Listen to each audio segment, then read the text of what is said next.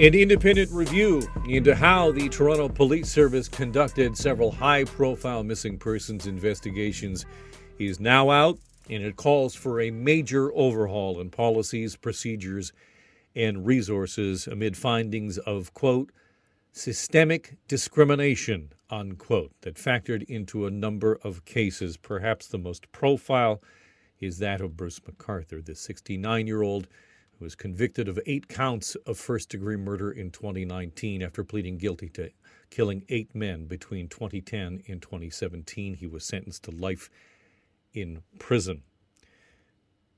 To talk about what is in this report, I'm pleased to welcome to the program Justin Ling, journalist and author of the book Missing from the Village, the story of serial killer Bruce McArthur. Justin, anything jump out at you from this as a big surprise? As a big surprise, no. I mean, I think this is an incredibly thorough and thoughtful and detailed accounting of what went wrong, all of the advice that was ignored over the years, all of the ways in which the community was sort of, I think, made to feel lesser, all the ways in which the community was sort of ignored and overlooked. I don't think there was ever going to be a huge surprise in here, but I don't think that really matters truly. I think what's here is a very important document that ought to be studied, not just by police in Toronto, but across the country and really across North America.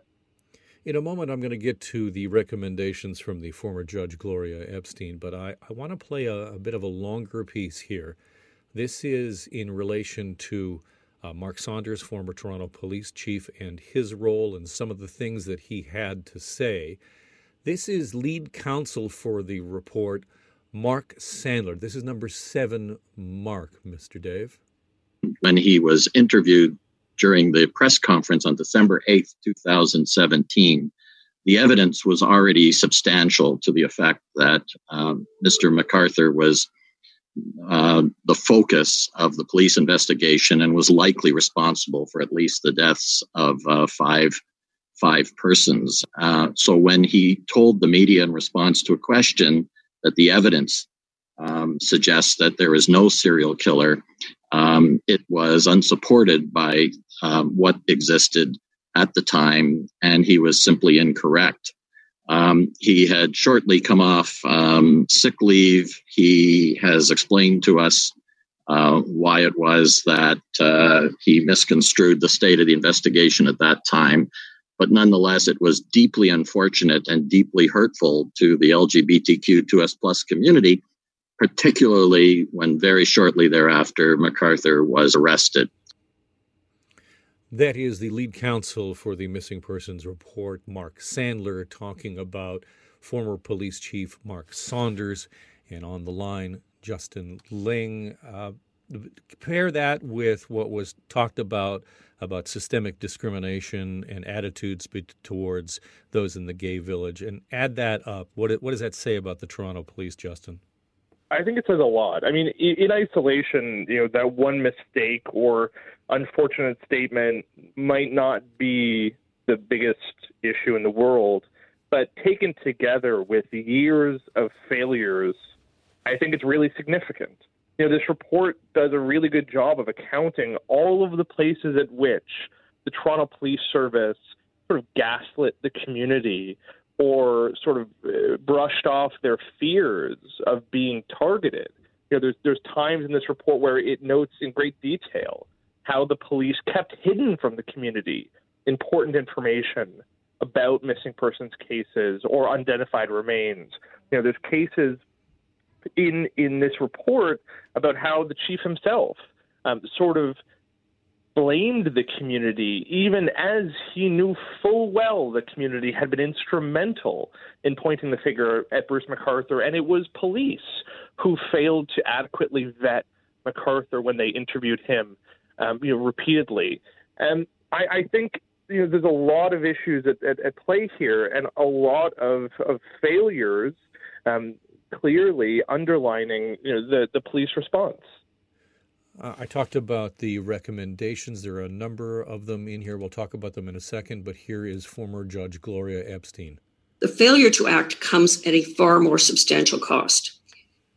Cost to lives, to the ability of conscientious officers to serve and protect Toronto's communities, to the safety and well-being of Toronto's marginalized and vulnerable communities, and to the public at large.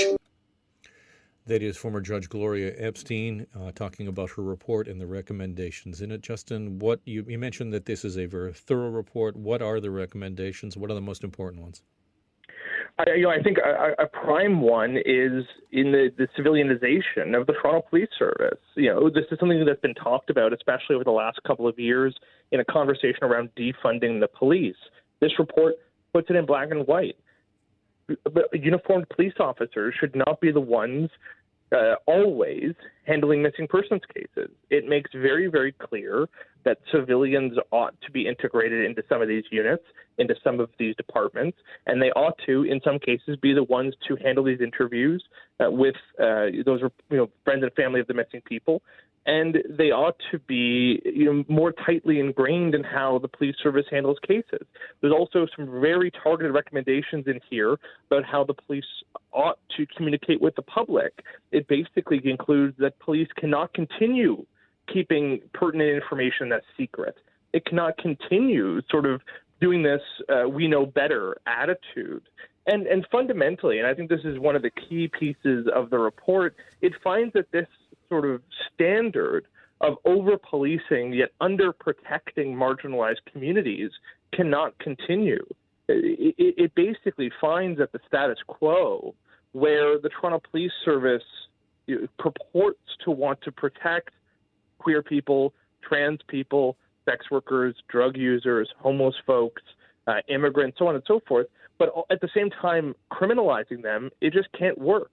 There's some spots here where that is clearly kind of outside the scope of this report, but there's also some very useful and specific recommendations for how police ought to deal with people of precarious immigration status, or how they ought to deal with sex workers and trans people and so on and so forth. Because repeatedly through this report, you see instances where people died because the community did not trust the police, or more acutely, where the community was afraid of the police, where they didn't come forward because they feared being arrested or criminalized, where they had lost all faith in police ability to solve crimes.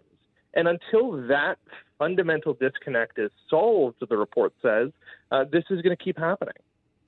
Justin Ling is a journalist and the author of Missing from the Village, the story of serial killer Bruce McArthur. I understand that later on this afternoon, the interim police chief is going to be responding. Do we have any sense other than we welcome the report, we're going to study it, that we're going to hear today? Frankly, I think that's what we're going to see. I mean, the Toronto Police Service, in a sense, is in a really lucky spot. They're dealing with an interim chief. Frankly, I think they're looking at basically making the interim chief sort of, pay penance and then leave.